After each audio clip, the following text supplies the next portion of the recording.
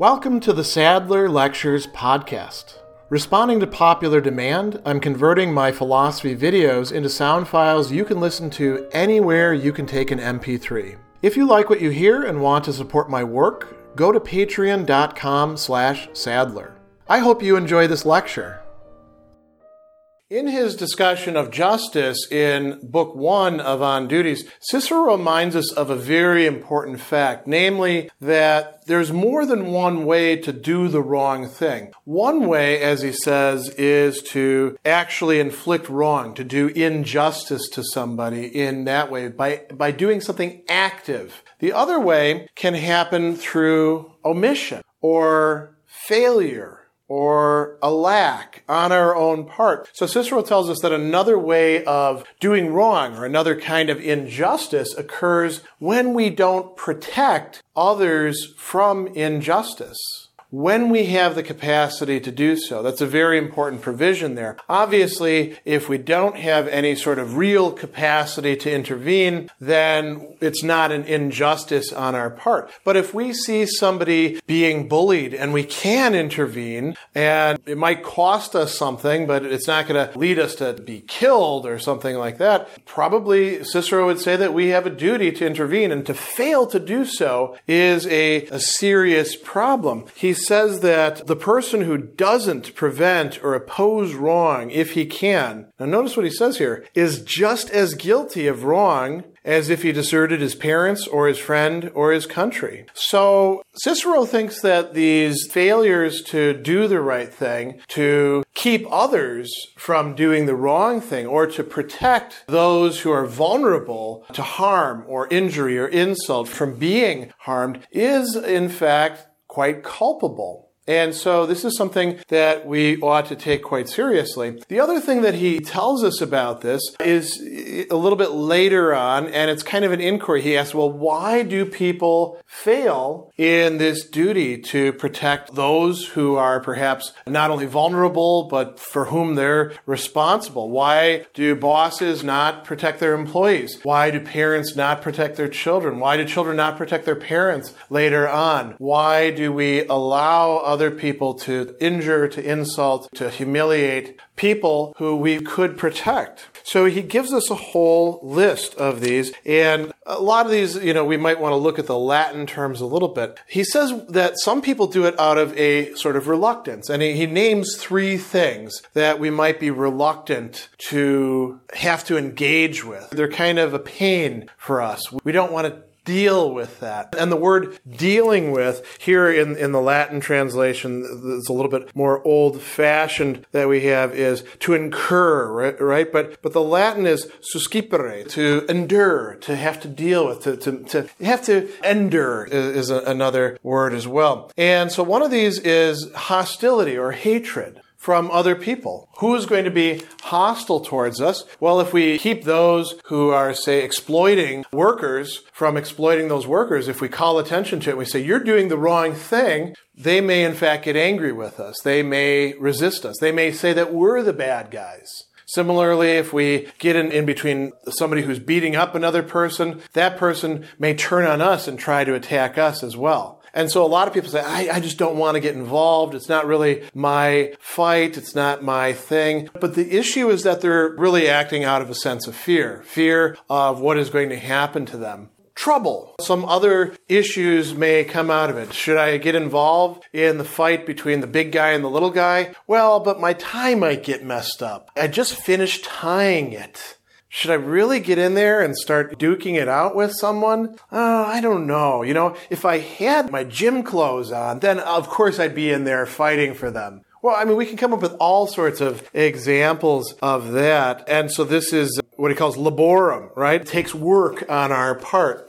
Then we have expense. Well, I would get involved, but I don't want to pay for that. And, if you think about the opportunities that we have in the West to make life better, or simply to prevent wrong, prevent harm, prevent unjust relations by spending a little bit of money. I think Cicero's discussion here actually bears a lot of fruit. He talks in terms of what it is that we have to pay, what it is that we have to be willing to shell out. So that's one big reason, a sort of reluctance to deal with these sorts of things. He also talks about, he's using synonyms here: indifference, laziness, sluggishness. The last word there is inertia, the word that we get inertia from. It means an unwillingness to get up and do something. The first one is actually negligentia. And this can mean indifference. It can also mean a not caring, which you might say, well, that is being indifferent. But it's not caring about what we ought to care about. When we say that somebody is negligent, that's what we have in mind. They're negligent by not caring about things that they ought to care about. It could be how their appearance affects other people, right? Or it could be about what somebody else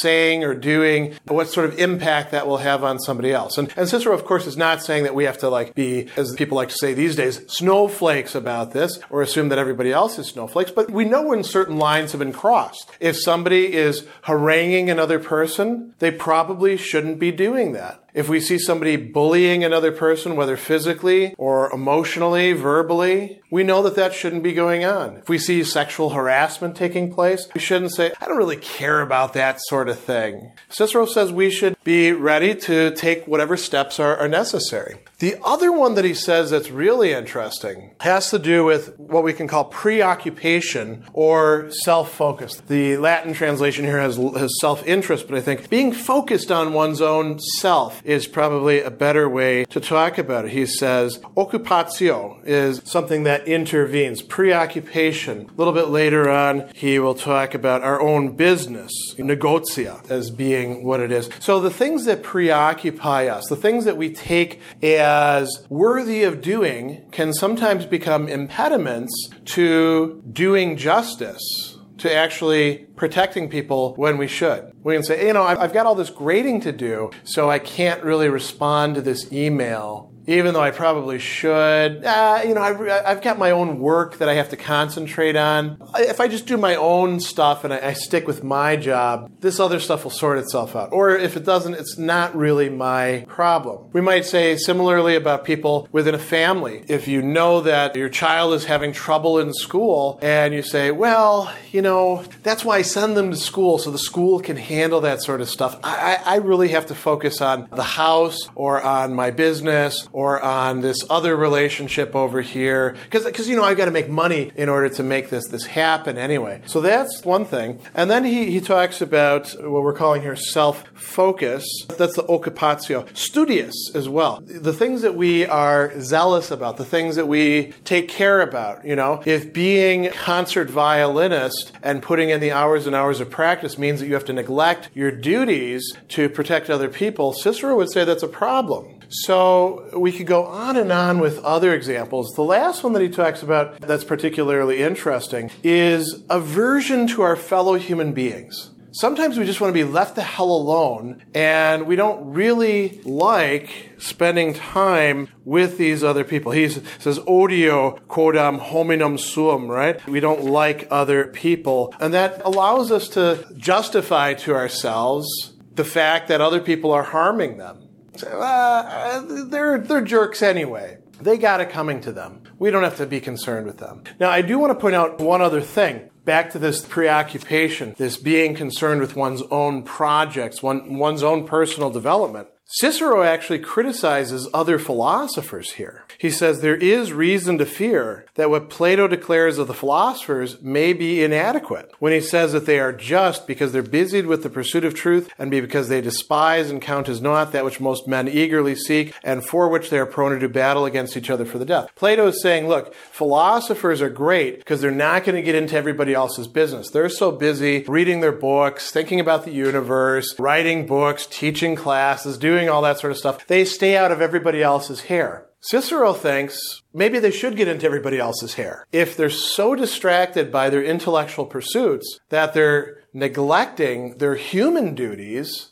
to protect the weak, the vulnerable, the needy, to not allow injustice to be done to them, then they themselves appear to be unjust. And so he goes on and he says, to secure one sort of justice, that's what they do, but they fall into the opposite injustice. Hampered by their pursuit of learning, they leave to their fate those whom they ought to defend. And he says, Plato thinks they won't even assume their civic duties except under compulsion, but this is, in fact, what they ought to do. So Cicero is an advocate of what we call the active life or a mixed life, where intellectual pursuits are coupled with fulfilling duties in an active way, and that is going to include taking care of other people and protecting them from injustice. Failure to do so for any of these motives makes one unjust.